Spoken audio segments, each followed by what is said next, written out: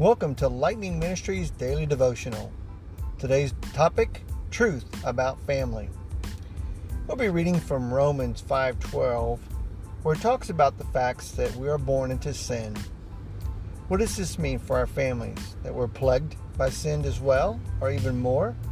Sometimes this is the evidence in something as mundane as fighting between siblings. You know, that brother and sister you don't like, or the two sisters or the two brothers.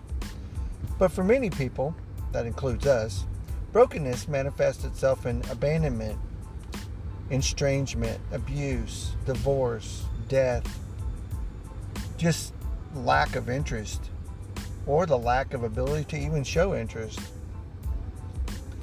Yet, in some cases, we may find that families, even in our own, are doomed. Brokenness in our lives and in the lives of the ones that we love will rip the field around us. Sometimes we can call that a circle, and somebody breaks it. But let me ask you this question. Are you ready for redemption and healing? I would hope so. Read 2 Corinthians 12:9 through 10 and see how the Lord's power and love will work through that to build and remend those walls that have fallen and broken. You know, the hardest part in all of this is the disappointment by families. Even in Adam and Eve, in all of their humanity, even from the very beginning, while it may have seemed pretty at first, still wind up turning out to be extremely tragic. And the trials that they went through after that fall were more difficult than they expected.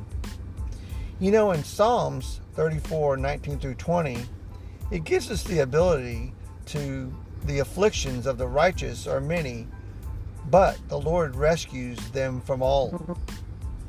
Let me get you to think about this.